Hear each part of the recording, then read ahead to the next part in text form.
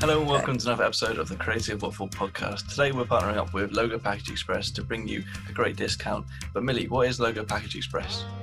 So it's an Illustrator plugin, which is super helpful for anybody who's working with logos for clients. So it gives a really quick way of formatting your logo in its variants, whether it's a full logo, just the logo mark, just the logo type, and then you've got the tagline as well. But it also formats it in all the different colorways and in all the different file formats. So something that would take you like an hour of your time at the end of a logo project, you can literally do with like a couple of clicks, and then it puts it all into the right folders, into the right folder format, and then you can just share it with your client, and that's it. Everything's there. They're not going to come back to you asking for different things, and it's all exactly looking as it should be. So really helpful, really useful, really efficient when it comes to your work. So a great resource, and we're really excited to start using it. Really well explained. We're really excited to partner with Michael and Logo Package Express to give you a discount. You get 20% off. Find the link down in the description below. If you can't find it, message us on Instagram at Creative Waffle, and we'll send it over. But it helps you out, it helps us out, and it also helps Michael out. So everybody wins. Hope you enjoy the podcast. Loads of great advice and value in this episode as well. We'll see you at the end. We'll see you at the end. Okay, that's it. It's like me with the hiya. Every time.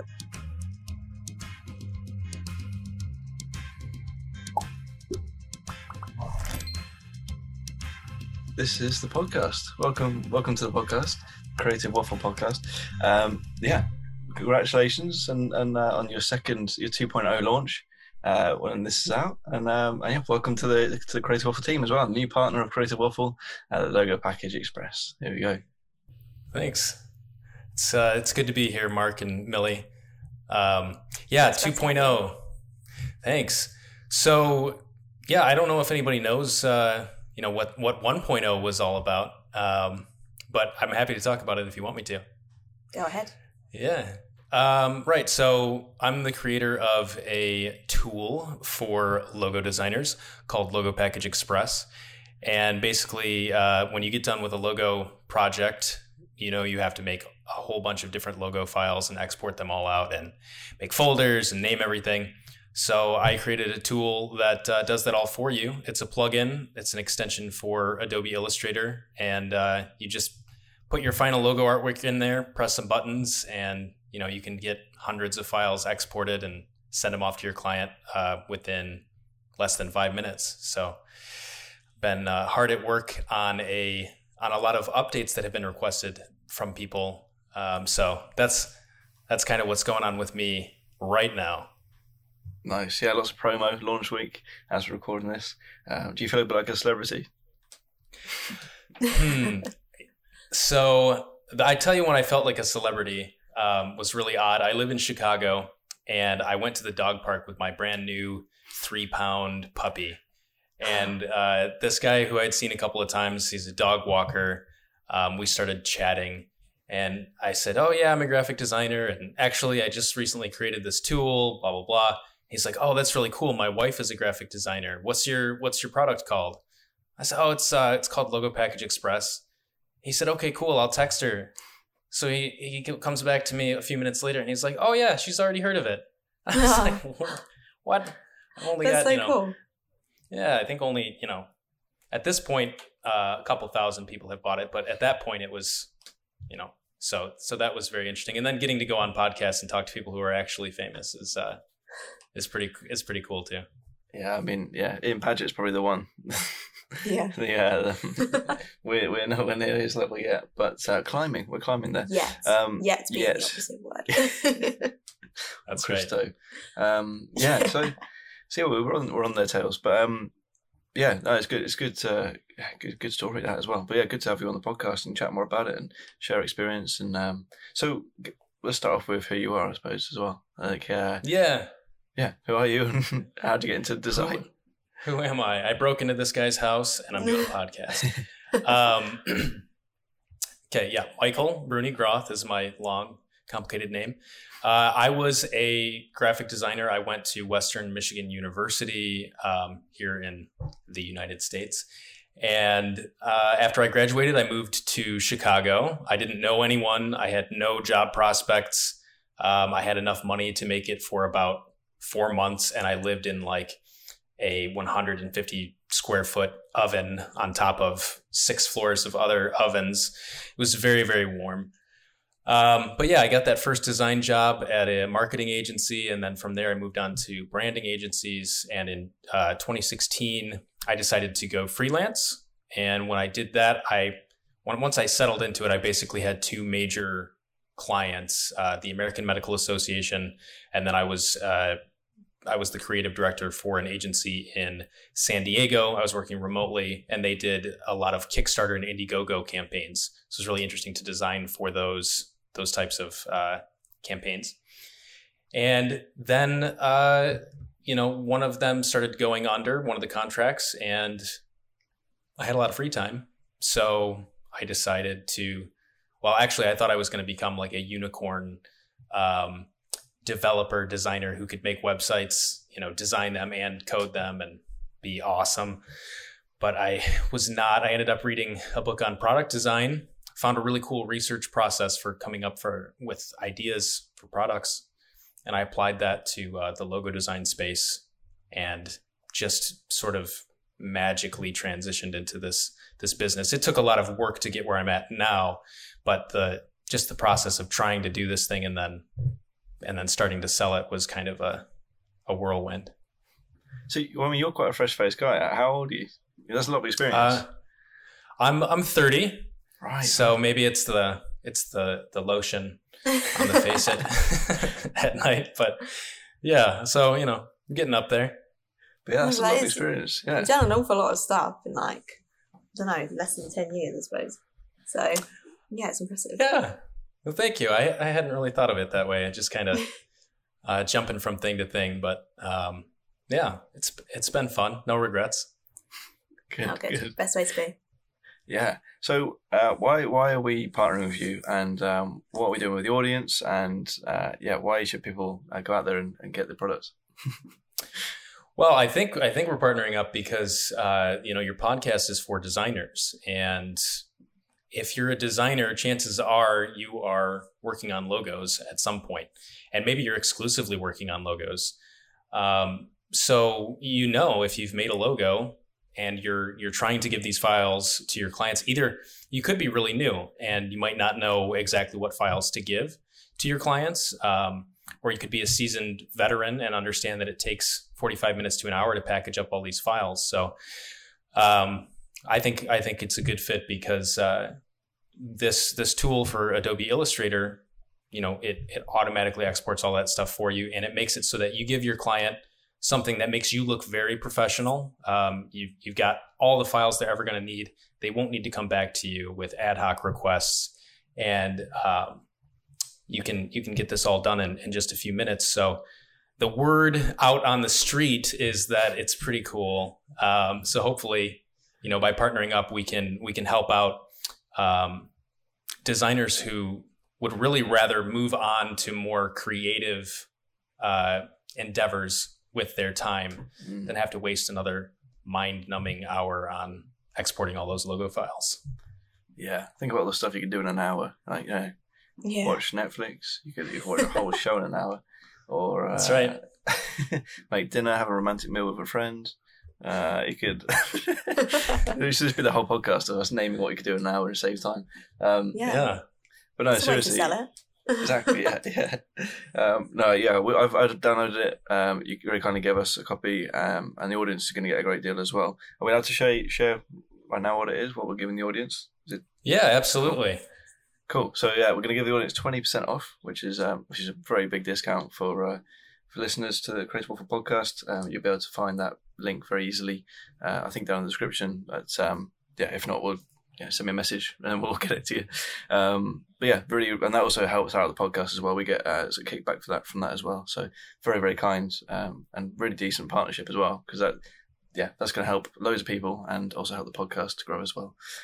So yeah, we'll be pushing that on our social channels. We'll be pushing it obviously on this podcast, and yeah, everywhere we can really. But yeah, so we want to ask you today as well about logo design and getting the right files. Obviously, that's what the whole thing's about.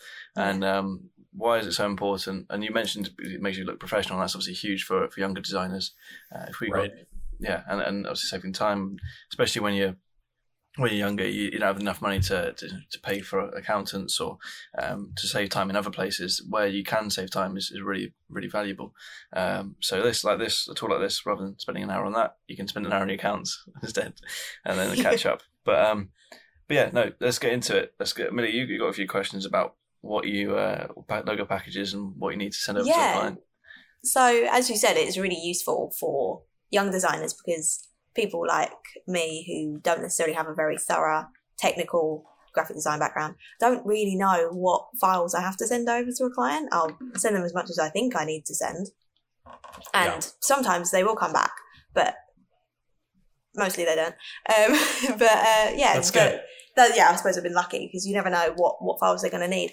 But then me and Mark were speaking beforehand that I realised that I really don't know what type of files clients would need and for what reasons. So I was just wanted to ask what the reasoning is for them for clients to need to need an AI file or to need an EPS versus a PDF or a PNG versus a JPEG. Like what are the differences? Yeah. Right. Yeah. There's really two things to think about with regards to what you send your client at the end of a logo project. And one aspect of it is the artwork itself. And the other aspect of it is what files are you providing that artwork in? And I'm going to, I've got a little cheat sheet that helps out, makes it really easy. I'm going to kind of follow that format. When you're thinking about files specifically, you want to be thinking about the who, the what, the why, and the when, in whatever order you would like.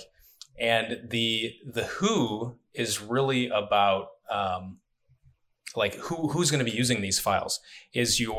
Are you working with a really small business where it's just the client themselves, and maybe they deal with a printer every once in a while? Or is this a company where you're handing off a small portion, you're doing some of the work for them, and then they're going to have other designers who need to design things with your assets? Are they going to have to hand it off to printers? Are they going to have a web developer make, an app for them or something like that?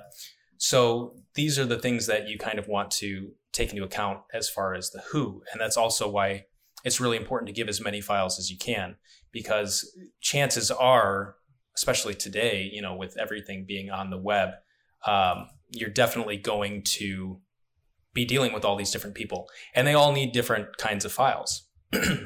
So then it comes down to what are they using these things for? And that can really help you identify what file formats you need to give as well. So a client is going to be using logos. Typically, everyone's different, but let's just speak in generalities. A client is going to be using social media. They're going to have their website, and they're going to probably be sending out invoices and those sorts of things. So they're definitely inside of, PowerPoint, or they're inside of Microsoft Word, or they're inside of their invoicing software. And there's certain file types that work really well for that. So typically it's just your standard JPEG or PNG that your client is really, really looking forward to using. And that's because these are just your standard digital file formats that you use on things on your computer. They're not for printing. And then a PDF as well, because a PDF is just something that is universal, and anyone can open it, right? You send an Illustrator file or an EPS or something like that, not necessarily everybody can actually preview it and see what it looks like. If you're dealing with a printer, they almost always want vector artwork, right? Printing it can be big, it can be small. So vectors are something you can scale up and down. They don't lose resolution. And the file formats that are good for vectors and that your printers are going to want are those Adobe Illustrator files. They are those PDFs and the EPS file. EPS is kind of old though. Like not everybody asks for an EPS because a PDF will usually take care of it. But there are vendors who are like they are apparel people. They work on printing shirts and hats and they do embroidery. Mm-hmm. And for some reason, those systems that they use, they prefer to have an EPS or whatever. So you can see, this is only two types of people that would use the logo file. You can see how they have all these different uses and applications.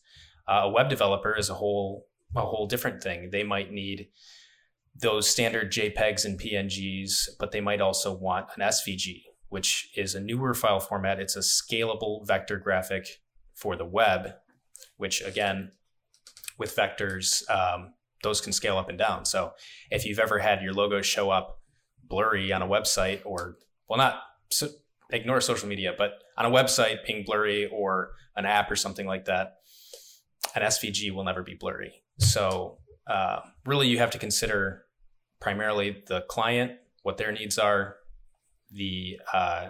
a printer or a vendor, what their needs are, a developer, and also other designers, because you might not be the only designer that client is working with. And so then another designer might, really appreciate having an editable like Illustrator file. Mm-hmm. So, that's one aspect of how you have to think about delivering these files. But then of course there's why all of these different files are good. And if you have any questions about that, we can talk about that as well. Well, yeah, I mean the thing is with young designers and what I've gone through many years of, and like Millie said, the client doesn't always come back, but it's also our job is to educate the client on what files they do need for what, because they're going to be getting, say van graphics like done for their van. Like they want to promote their business. If it's a local business, they want to promote their business on their car or van. They don't want to be using a JPEG to scale that up and stick on the side of a van. No, hopefully not. We're going to like Vistaprint and like printing out a magnetic sticker and sticking on the side of their van. By the way, Vistaprint's probably the cheapest printing company in the Europe. In like, it's considered like the baseline where everyone goes for the first set of business cards. I've printed with Vistaprint. Oh, cool. I think the rest are in the US. Cool. So yeah, that's where everyone goes, right? So so it's definitely something to think about and something to educate your client with. I think a lot of the misconception around being a designer is educating the client, because we don't like.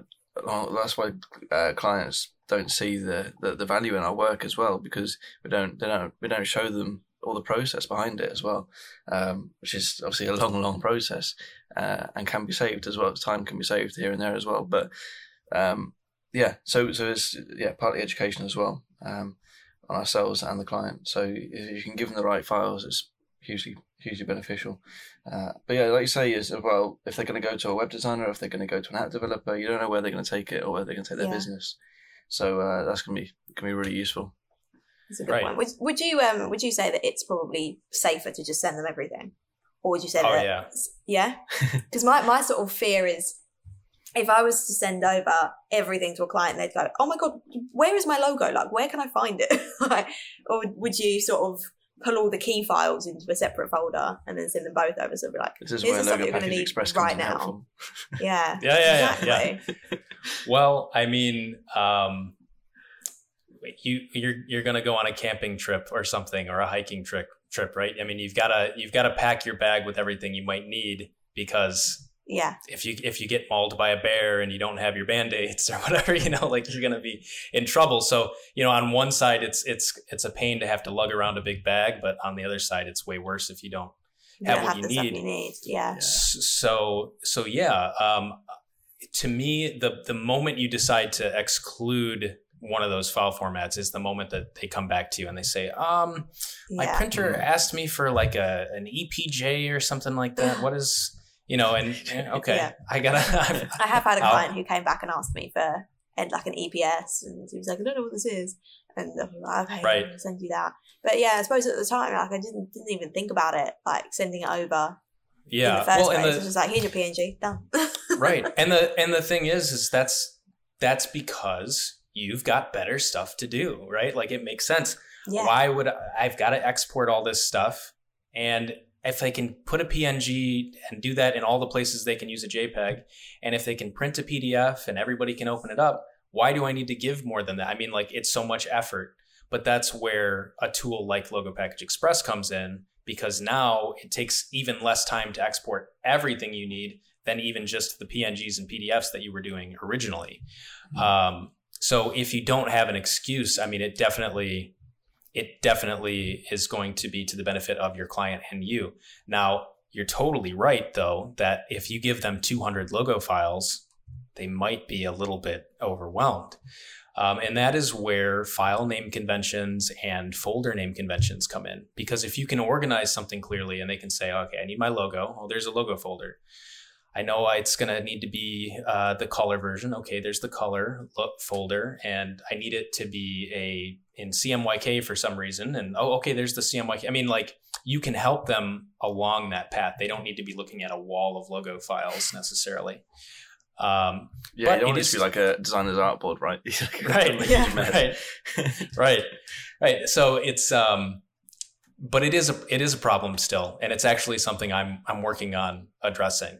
But that's like a top secret other project thing that you'll just have to wonder about. But yeah. Coming to a Crazy Waffle partnership near you. No, yeah, but that's an interesting point as well about having this huge mess of but then of an that's artboard. why the folders are automatically named, aren't they? So then you explain to the client that is and sorted and everything. Yeah. Yep.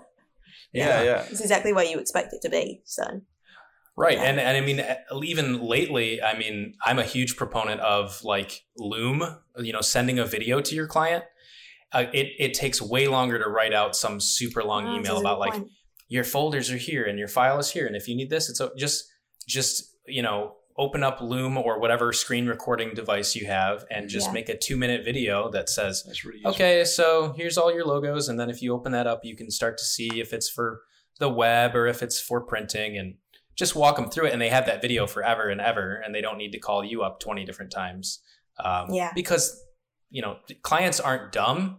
They're just not, they just don't know the same stuff we do. So yeah, exactly. They got better things to do.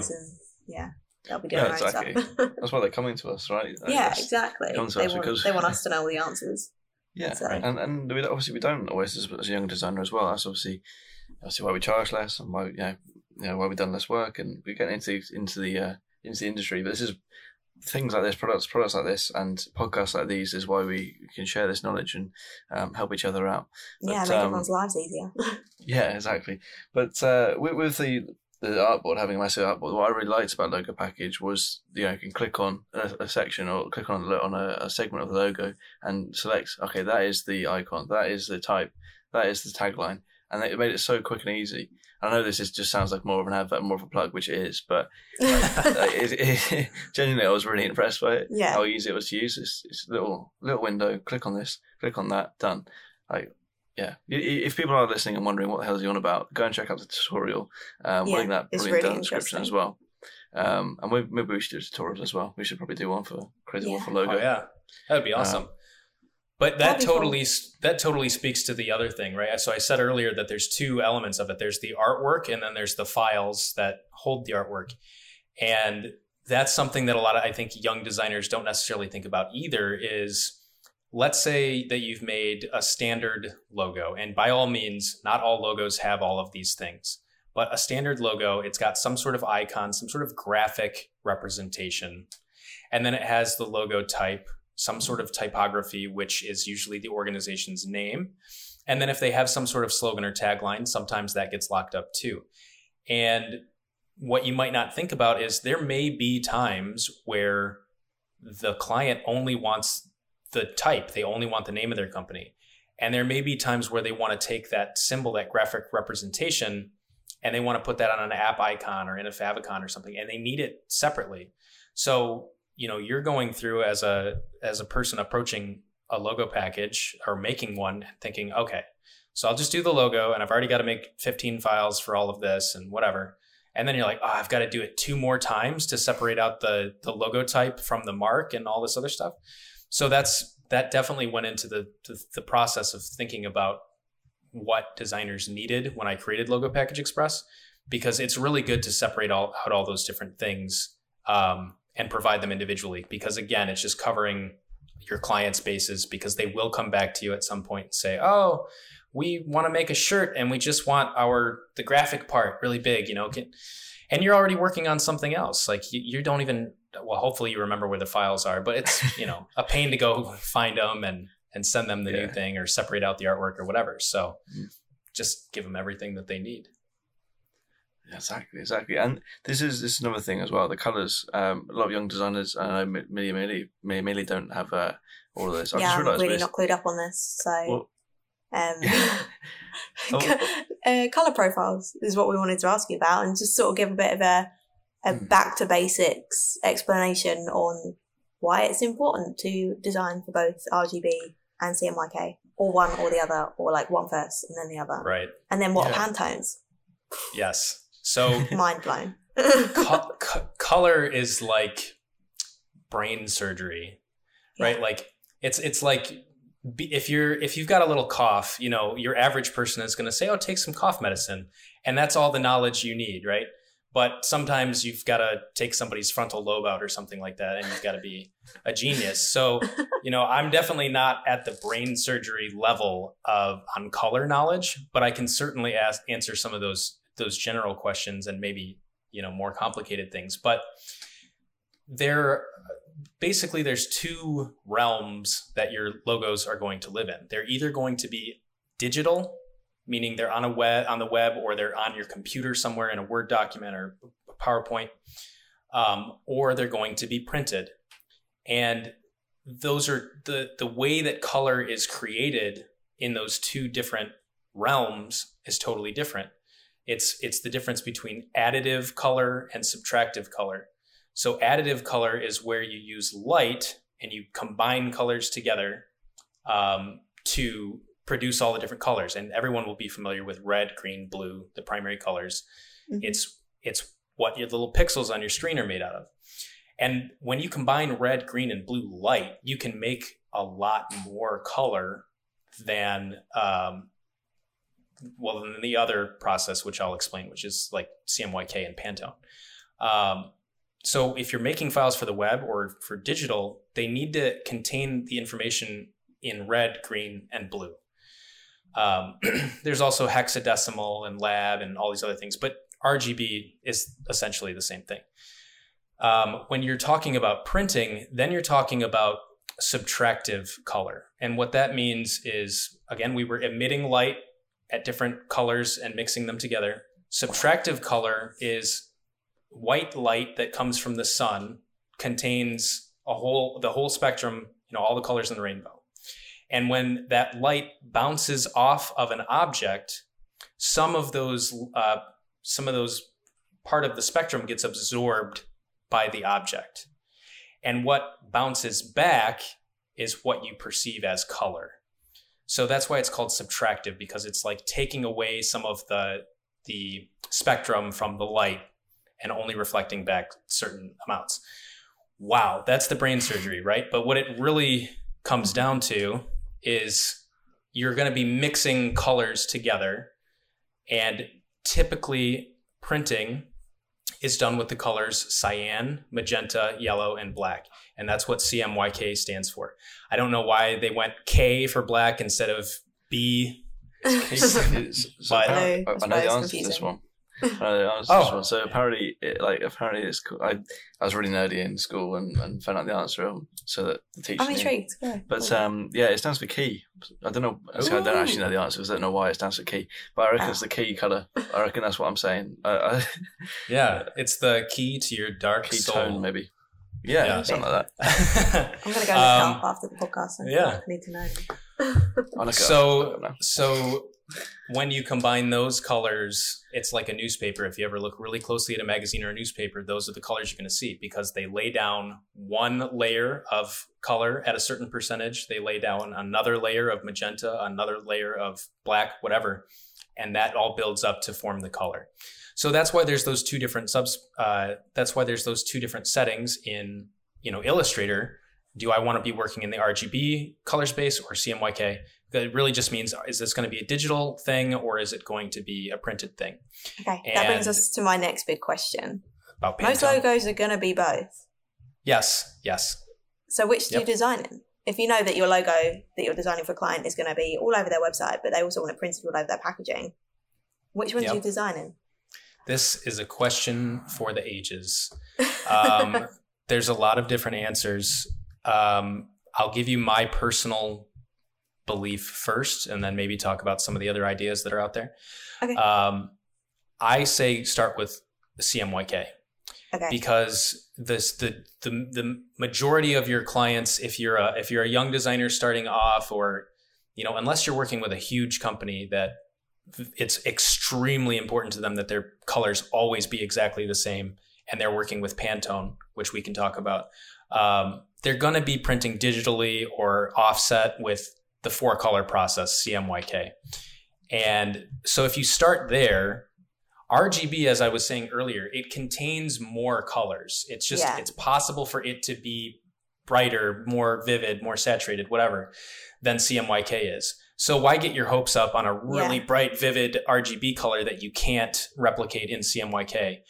So it's almost like safer to go from CMYK to RGB than it is to go from RGB to CMYK. If that makes sense. And Pantone is a finite amount of inks. So, the chances that you're going to match something perfectly are pretty difficult to begin with. Now, there's sort of a hybrid approach, which if you go into Adobe Illustrator, you can open up those different color books and you can see all the different swatches for different types of color. There's a color book. I don't know exactly the name of it right now, unfortunately, but it's like the CMYK bridge. And basically what the swatch shows you is when you pick that swatch, it gives you the CMYK mix and the Pantone that it corresponds to. Cool. Okay. Pantones are not made of CMYK. That's not what I mean by corresponding, but there is a close match that's been determined in this set of swatches. And then you can, you don't get to like really fine tune those settings, but you'll know that you've picked a CMYK that has a corresponding Pantone.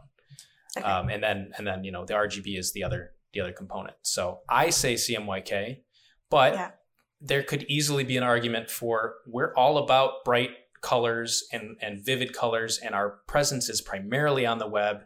Like we're happy to have an RGB color, and that's what we really want to key in on. And if we print something occasionally, it's not as important to us that it's crazy vibrant, or maybe if it is that important to them, then they go with the Pantone inks, which can be really vibrant. So I mean, I suppose you could start from RGB as well, but I recommend CMYK. Okay, that clarifies a lot for me. Thank you. My other question, though, just to make sure, is what is the difference? Why would somebody choose to print in CMYK versus Pantone? Why would you choose? Why would you design for either or choose to print in either? Sure. I think the most simple answer comes down to economics. Well, the two equally important answers are economics and accuracy. So on the economics side of it, if I use the 4 inks, cyan, magenta, yellow, and black, I can make millions of colors. A Pantone ink is always just that one color. Right. So I can mix up those 4 CMYK colors and make the green that looks like the Pantone. But if I'm printing in Pantone, I can only use that Pantone ink. And Pantone inks don't mix together well. So if you've got 10 different colors that you needed on this thing, you're paying for 10 different inks. Whereas if you were doing CMYK, you're paying for that standard process that can make millions of different colors. So typically, if you're printing a Pantone project, it's because it's very limited in its color. Right. In its, I'm losing the word here, but basically color scheme. Yeah. so I've got this all green thing with white type on it. Boom. And the print it in Pantone will be cheaper because it's one ink. One ink. But the moment you're trying to print so much more sense. Yeah. The moment you're trying to print a photo or something like that, we forget about it. You're not using Pantone unless you are going to do a monotone print, which is essentially like black and white but skewed towards another color. Yeah. And then the accuracy side of it is, we're McDonald's or whatever, and all of our signs have to look exactly the same across the world.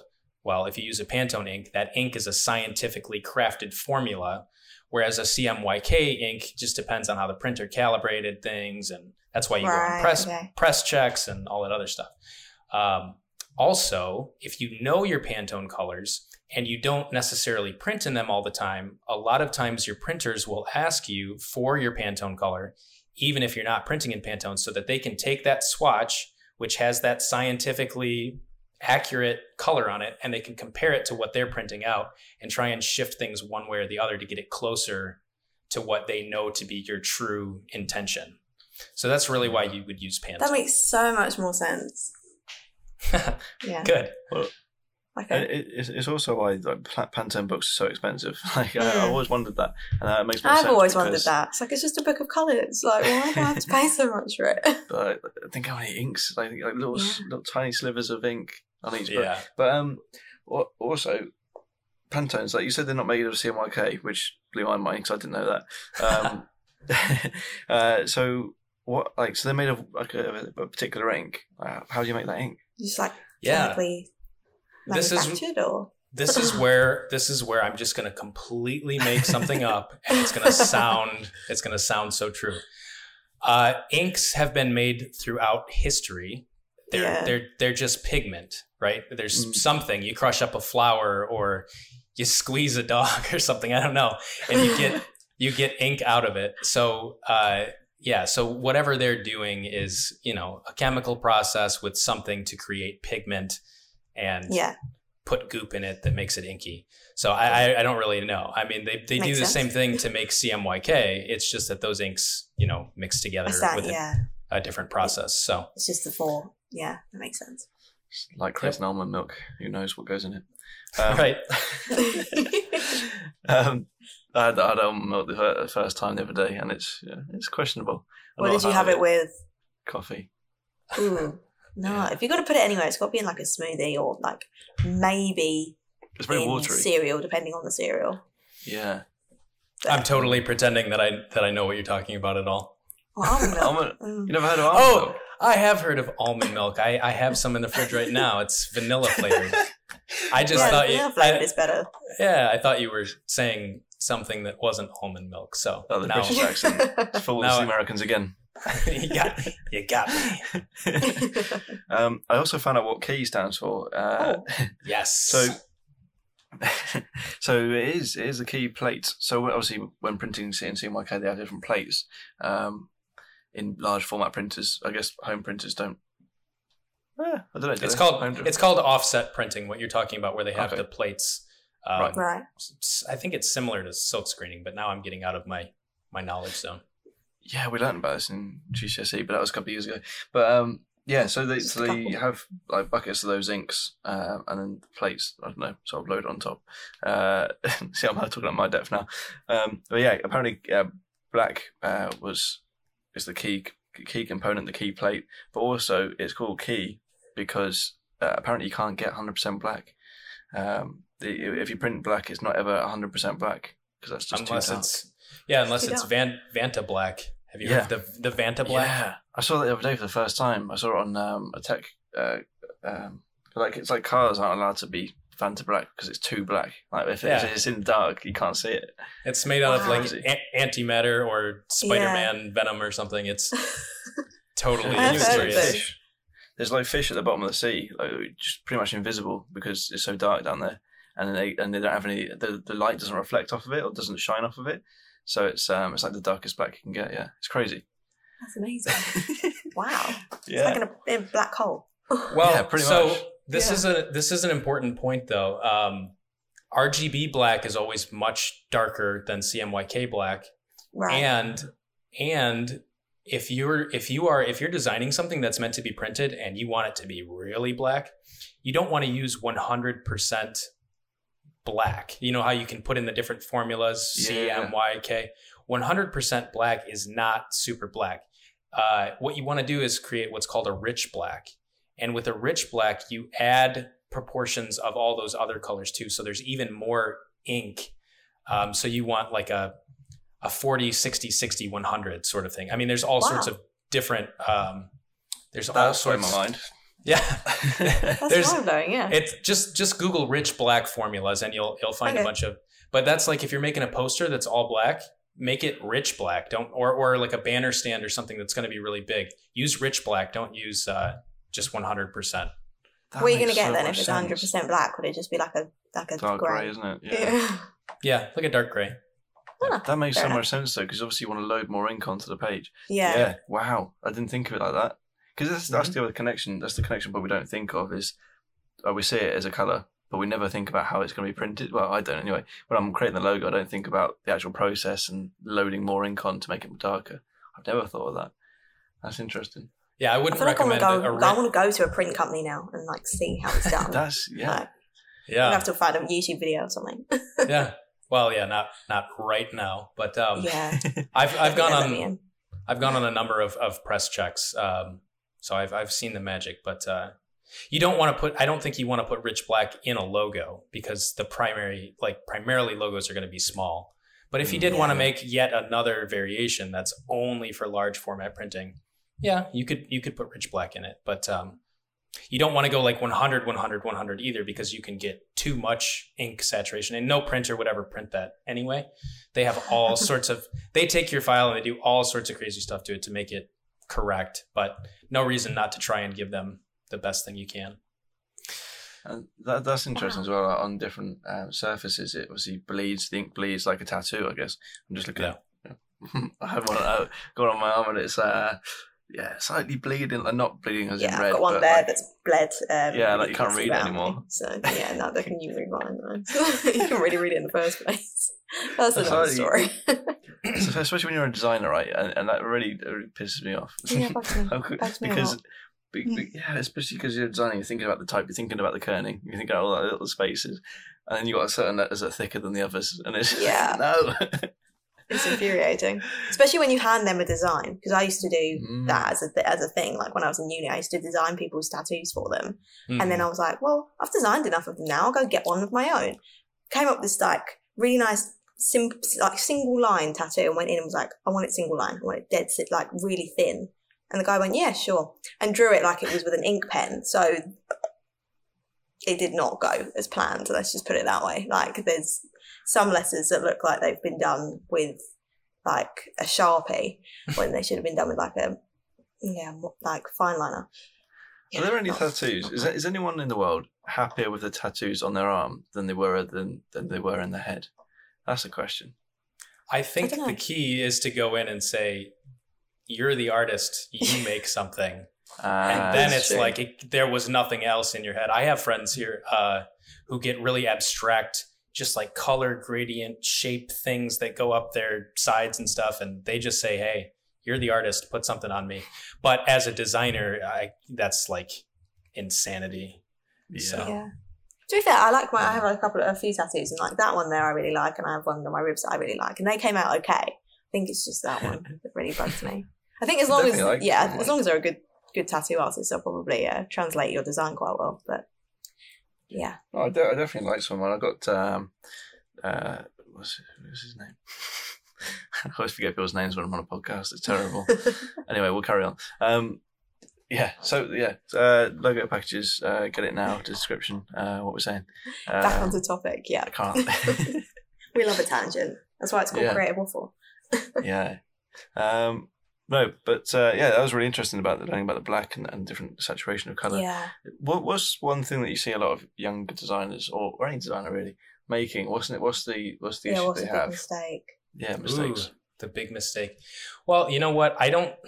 As much as we put a lot of focus on aesthetics, it really isn't the core of the job. The job is about communication, and I think designers well, the kind of designer I am is the nerd who just likes to solve people's problems.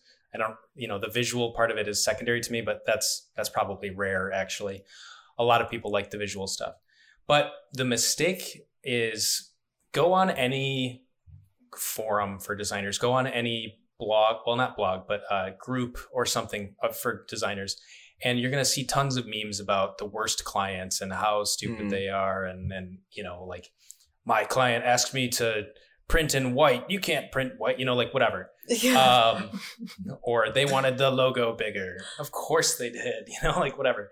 The mistake to me, and it took me a while to learn, is your client is an expert at something that you are not an expert at. And that is their business. And that is what makes their product great, or what makes their service great, or their company great, or whatever.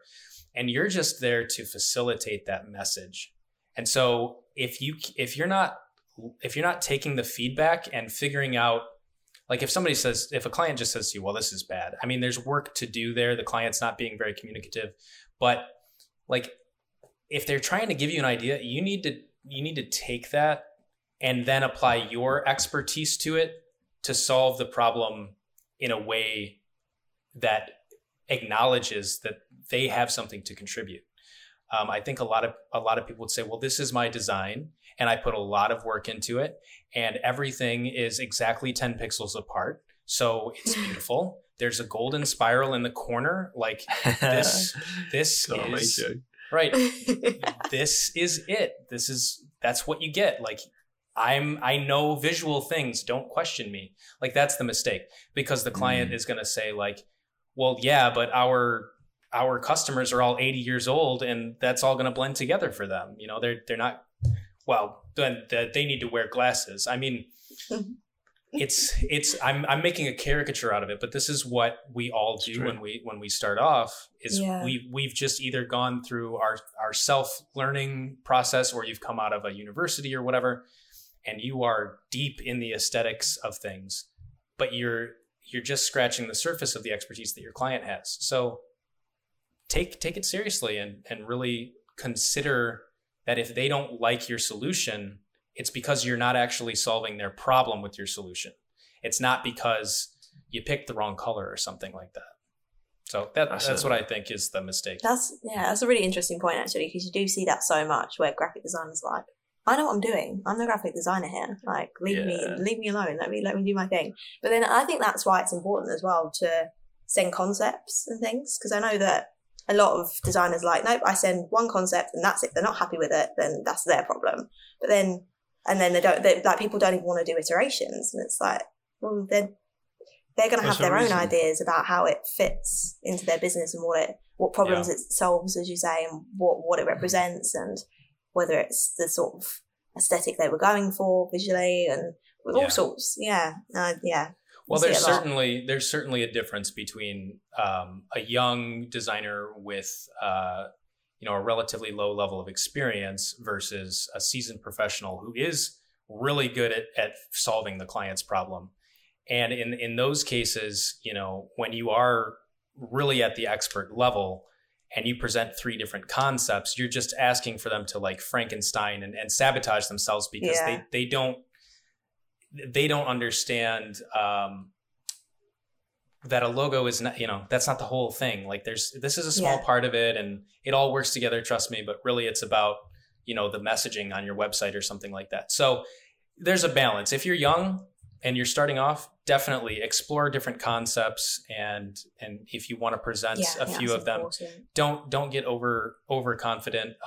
Don't undersell yourself. Don't, have like imposter syndrome if you can avoid it. But I think that's good advice for younger designers. But the more professional you become, it's certainly, I think, okay to present one option as well. Oh yeah, definitely. I think I see it with people when they're like just starting out and they're like, no, this is it. Yeah. It's like, but you don't have the experience yet to be able to just go for it in that sort of way. I don't know. No, maybe, I think this is what we're missing, is that people follow a process. You got to do the research behind it, and that's what gets you to the ideas and to the different concepts. if you don't follow in that and you just pick out 3 ideas and pick out 3 designs that look cool, then you've got no reasoning behind them. You've got nothing to go on. Right. Of course, they're not going to like them. So yeah, that's the process behind it. Learning what an actual design process is, and you know, what you need to do to get research. And exactly. Like understanding their industry a bit more, and there's listen to the Danny Matthews podcast with Millie when that comes out, if it's out already, maybe another time. I don't know when it's out, at some point. But yeah, that's a good one where we went into like, you need to ask why. You need to ask why and get to the bottom of the idea, the problem, and find out what the actual reason for they're getting a new logo is. And it might not just be because they need a refresh, but like they might have a real issue with. They might have a specific competitor. They might have something more wrong with their messaging and like their strategy rather than like their visual identity. It might be that they're getting confused with like a different industry and people don't even know what they're doing. And there's so much stuff which and even if it doesn't jive well with your worldview, it ultimately comes down to money. And you're going to be a much more successful designer in your endeavors to be profitable if you can understand how this project that you're working on contributes to your client making more money. Because you're talking about, we're confused with somebody else, and that means they're getting sales that we should get or whatever. If a client comes to you and says my website is ugly, that doesn't mean anything. I'm sure you talked about it in the other podcast, but this is it. Yeah. But are you not converting well? Are people not signing up for your newsletter? Is there something that's making you lose money? And then once I promise you, if you're a young designer listening to this, once you can connect the problem that they're getting to money, put a real number on it. How much money does a client, or like you ask your client, if they're a law firm or something, how much money does a new client bring you in? And if you can say, well, we're going to provide a solution that's going to help you get 2 more clients a month, and over the course of a year, that's going to bring you in $1 million in revenue. So I want 30,000 for the website. Your eyes are popping out of your head thinking, how could I ever get $30,000 for something? But you've set up a reference point in the client's mind of what is the value of this work. And it always comes down to money. So that's good, actually. Yeah, giving them that reference too, so that they know what they're investing in. Right.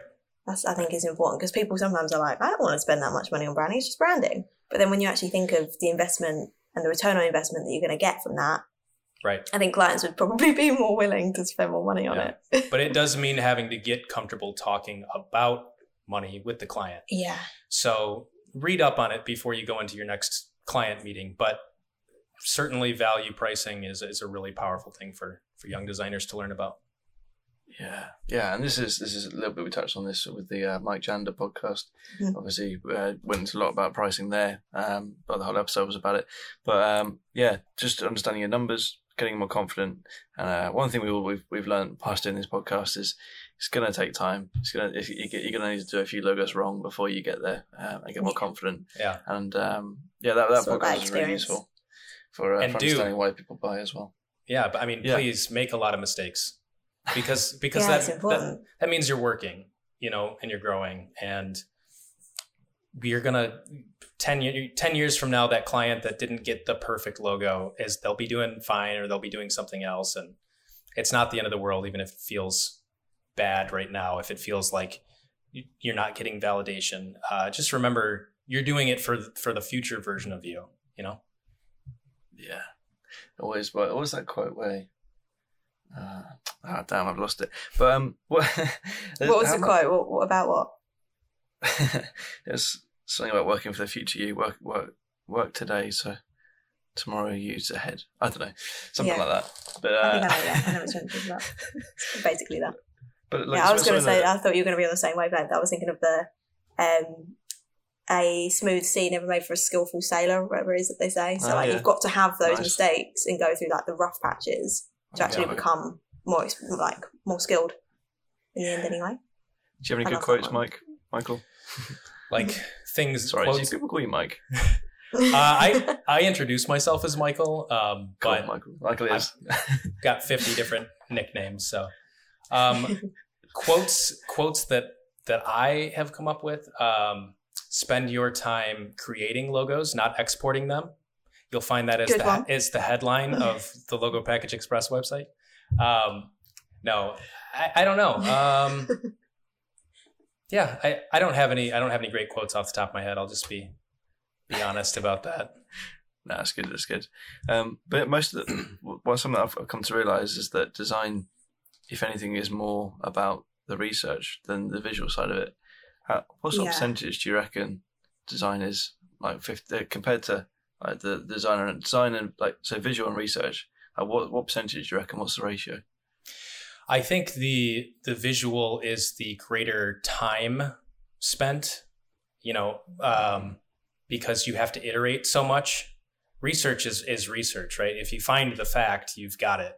But if you design the logo and it's wrong, you have to redesign it over and over again. So you'll always spend more time designing than doing research.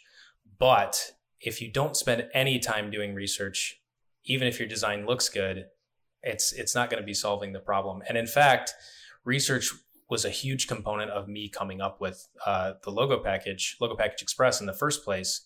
Because if I just thought, I've got a problem packaging logos or whatever, and I wrote a book about it or something like that, and nobody ever bought it or whatever, I had to go in and do research and make sure that this was something that people were interested in. Do people buy extensions for Adobe Illustrator? Do they actually have a problem with this, or are they just using export for screens and it's all taken care of for them anyways? So it's very crucial. But then developing the thing take 500 hours or whatever. So what is the research? I think the most important bit of fact finding you can do is figuring out exactly what problem your client is trying to solve. That's number one. And then you don't want to deliver something that has the same headline on it as their competitor, obviously. So doing some competitor research is number two. But if you're freelancing and you're working with small businesses or whatever, I mean, you don't need to spend days on research. But the most important research is finding out what the client's problem is truly, and making sure you're not copying somebody else. So. Yep. Nice. A minute. Have you got any other questions around logo design before we go into the last couple of things? No, I feel like this has been so helpful. I feel like my mind's been blown in terms of understanding file formats and colors and print, color profiles mainly, because that's made everything so much clearer. And there's definitely a few mistakes that I've made in the past that I'll hopefully not make again. But in terms of more questions, I don't know. I feel like I'm still absorbing the advice from anyone. So no, I'm good. Nice. Well, the last couple of questions I'd like to ask everyone that comes on the podcast. Now normally talk about people's stories and backgrounds, so it's a bit of a lead up to these sort of questions. But we're going to go straight into it. So they're a little bit deeper. The first one is: do you have any life advice to anyone listening? Ooh, life advice. Something that's helped me a lot is, and it's a ridiculous way that this came into my mind, but I was watching some old TV show. I think it was called Monk, about a guy who went and solved mysteries or whatever. But he said, figure out what you need and then don't be afraid to ask for it. And to me, so many people want to be perfect on their own. So many people want to think that they can be this self-made person who did everything on their own because that makes you more powerful or more valid or whatever. To me, I've gotten to a fairly good place in my life, and I have asked for things all along the way. And some people are the opposite, where they feel like they're really shy and they just, but if you can whatever it is that's holding you back from that, if you can figure out how to ask for help and like truly receive that feedback, you can do a lot of things. And how that relates directly to what I do is, I reached out to you, Mark, and asked you about coming on this podcast. I mean, you guys didn't know me. Why do I deserve to be on a podcast? And obviously you learn good ways to do that sort of outreach or whatever, but I would not have a business if it weren't for people who have put in the hard work to build audiences sharing my product. and I have to ask every single one of them, would you please take time out of your busy life to help me? But I'm trying to bring them something too. I'm trying to say, okay, A, you can get another revenue stream going because people like my product. B, I know a bunch of other people now. So if you need other guests for your podcast or something, I'm happy to make introductions, whatever. But at the core of it is me asking for something that I need. And a lot of times you'll get it just if you ask for it. So I think that's the life advice I would give. That is solid advice. I haven't Yeah, actually it's heard really good advice. anyone say that on this podcast yet. So that is really good. But it's really Thank valid, you. especially I think for young designers who I think there is a real culture of that. If I don't do it all myself and burn myself into the ground doing it, then I haven't been successful. Things like that. So I think yeah, it is really good advice. And sometimes diversity, and sometimes different people, and sometimes extra fresh brains set of eyes will help. Yeah. Especially when it comes to hosting a podcast. You've been here for 3 years. Yeah, no, it's been great. It's been great. Good advice. So the next one, which I should have asked before because it's not as deep, but what's your best purchase under $100? What's my best purchase under $100? Oh, you can't say Logo Package Express. Yeah. I didn't purchase it except with hundreds of hours of my own time. I'm so bad at like favorite best questions. Let me just scan around the room, see if there's anything. I actually don't know what I would answer for this. I ask it all the time, and I was thinking the other day, I'd have to give it some thought. I've got one. This is. Well, did you say it's under $100? So can it be? Can it be free? Yeah. I suppose so.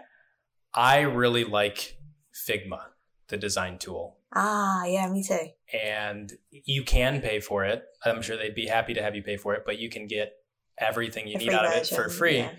Yeah. But, if you're a designer, people listening to this are designers. If you're doing stuff for the web, Figma. If you're doing stuff for your Instagram carousels, Figma. Like, get over it, Photoshop. I mean, like, it's clunky. Like, just this is so much easier. But what I use Figma for, and what people should be doing, is to get validation of their ideas, whether that's a website, design, or something, something that your clients can come in and collaborate with you, or they can leave comments and things like that. But for me, I build my products in it. Logo Package Express was built in Figma in terms of how is it supposed to work and what's it supposed to look like. And I put up a pre-launch sales page that had me clicking through that prototype. It looks like what's supposed to happen. So that's all you really need is that illusion. And I got like 300 pre-sales or something just on this Figma prototype that I recorded myself clicking around in. So you certainly don't need to go all out crazy and really build something. You can prototype it in a tool like Figma, and that happens to be my favorite. So I guess that's my plug. That's a good one. I like that. Nice. Yeah, Figma it's got so many diverse uses. Like I would never think to prototype software like that. Like I use it for web designs and things like that, and sometimes for a bit of vector illustration because it's nice to use. But I would never think to do software in it. there's so many uses for programs like that. And I use it for content planning. I mean, it's whatever I want. Like you see, well, I don't know if you post the video of this, but behind my head are floating a bunch of sticky notes of different colors, right? You can do that kind of stuff too. YouTube listeners will see that. Yeah. You can do that sort of stuff too. Mind mapping, whatever. So there's a tool for every niche specific process you'll ever need, but Figma covers a lot of bases for me. Nice. Yeah, well, that's one I've never used. So we'll definitely add that to the Creative Waffle index that we're building. It's a huge list of. We might as well plug it because we haven't done it yet on a podcast. So we're building a big research, a big tool for the website, which is called Creative Waffle Index. We've got loads and loads of resources, free mock-up websites, partners like Logo Package Express that are offering discounts to our audience, and there's going to be tons and tons of. Literally hundreds of resources over there. There's a really good one recommended by Chris Mentz, which was a radio website where you can view pretty much all of the radio stations in the world on a global map. And you just scroll around the map, click on it, and it just plays a radio station. It was really, really cool. I tweeted it out yesterday. But yeah, that would be in there. And yeah, it's just some really cool websites, lots of fun stuff like that. But loads of cool resources. I keep saying the word resource, but like blogs, places for inspiration. Loads of tools as well. There's loads of creative tools for like finding color palettes or for finding mock-ups or finding fonts or whatever it is that you might need. So useful. Exactly that. So we're doing that. What's the next question? How did you want to be remembered is the last question. Yeah, the deepest one. We could ask you. How do I want to be remembered? The third best guest on the Creative Waffle podcast would be my dream. Who would second and first be? Who would? It'd be you two, of course. And you can fight it. You can fight out for. Well, you're tied for first. Is basically what happened. As a guest, I would. Well, if Millie asks a question, then you're a guest, and if you ask a question, she's a guest. No, but Jakub's going to be furious with this. He's going to be furious. He should have been here. It's his own fault. I would like to be remembered as someone who did the right thing, I guess. A lot of people come back to me with messages after they've bought my tool and they need help, and I make a custom tutorial for them, or they've run out of their license uses and I send them a free new license download or something like that. And I think a lot of people who probably have more responsibility than I do, they have got a whole staff of people or whatever, they behave a little more greedily, and they don't put in the extra effort to help when they can. So that's kind of that idea in my business, but I try to do that in life too. So, people who may have disagreed with me will still say, he thought he was doing what was right, as opposed to that guy screwed me over. So yeah, I think in the grandest sense, that's how I'd like to be remembered. If I'm design famous and people send me crazy letters in the mail or something, I mean, that's cool too. But yeah, somebody who did the right thing. Do the right thing. That is a good answer. Strong answer to the question. Yeah. So there we go. That is the podcast.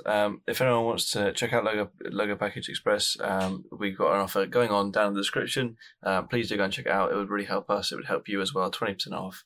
And it's also going to be plastered all over the website and everywhere you see Creative Waffle. So thank you very much for doing the partnership, and I'm excited to get it out there and get people using it, because it does save a lot of time and it is actually a really useful tool. It's so helpful. And we wouldn't be promoting it. We genuinely the thing is, we weren't going to do partnerships, and so the way the podcast has gone for the last 3 years is I've gone on and off of trying to make money about it, trying to think about making money from it, and then the last couple of years when I got the last couple of months when I'm thinking, okay, well, I don't need the money because I've got this job, so let's try and get something to the audience, and that's what I came to you with after your message back. So yeah, about getting a deal for the audience, and that's what we're really trying to do for the partners that we're going to bring on. Getting a deal for the audience, even if it's not making us money. Many more partnerships coming, and hopefully it'll help everyone out listening. Thank you very much, and see you next time. Yeah, thank you. Yeah, thank you so much. Thank you for coming on. It's great to chat. Thank you very much for listening to this episode of the Creative Waffle podcast. What an episode it was. Michael's a great guy, lovely guy. Really enjoyed hearing him explain about colours and how you actually print with colours, because it's something we don't like to admit that we don't know, but we don't know it sometimes. And I definitely learned something on this episode. So Millie, what did you find useful in this episode? Yeah, so I had so much to learn in this episode, and exactly that. There's a lot of things that I don't know, and quite often don't like to admit that I don't know. But coming from a digital design background, I didn't necessarily know about that much about CMYK profiles and how they translate, and I didn't know anything about Pantones. So I'm really pleased now that I understand that, and going forward, that's going to inform a lot of my processes and design decisions a whole lot better. So yeah, I'm really grateful for that chat. Really nice guy, really great tool. He's created an amazing resource, but yeah, really helpful as well, and full of great advice. Got great experience. It'd be great to get him back on at some point and chat about his experience with building the tool and his life as a graphic designer before that and what led him to do it. Yeah, it's really interesting that he's come up with something so helpful. So yeah, I thought it was a great podcast. Really, really helpful. Yeah, and you can help out this podcast if you enjoyed it, Creative Waffle Podcast, by getting the logo package at Express via the link in the description. 20% off for you guys listening. And we get 30%, so a great deal for everyone. No, genuinely though, that really does help out the podcast, because we get to spend that money on the podcast itself. So events, website hosting, domain names, just getting new merch designed, GeoLaw merch. That also helps if you want to fancy that. CreativeWaffle.com now, CreativeWaffle.com or club, whatever you want, /shop. So CreativeWaffle.com/shop for the merch. But yeah, anyway, you can help out the podcast, and we're really starting to do good things with this now. We've got a good solid resource hub coming soon as well, the Creative Waffle Index, which we'll explain more about in another podcast. But thank you very much for listening. Thank you very much for joining me, Millie, and what a podcast. Thanks See you next on. week for another episode of the Creative Waffle Podcast. Done.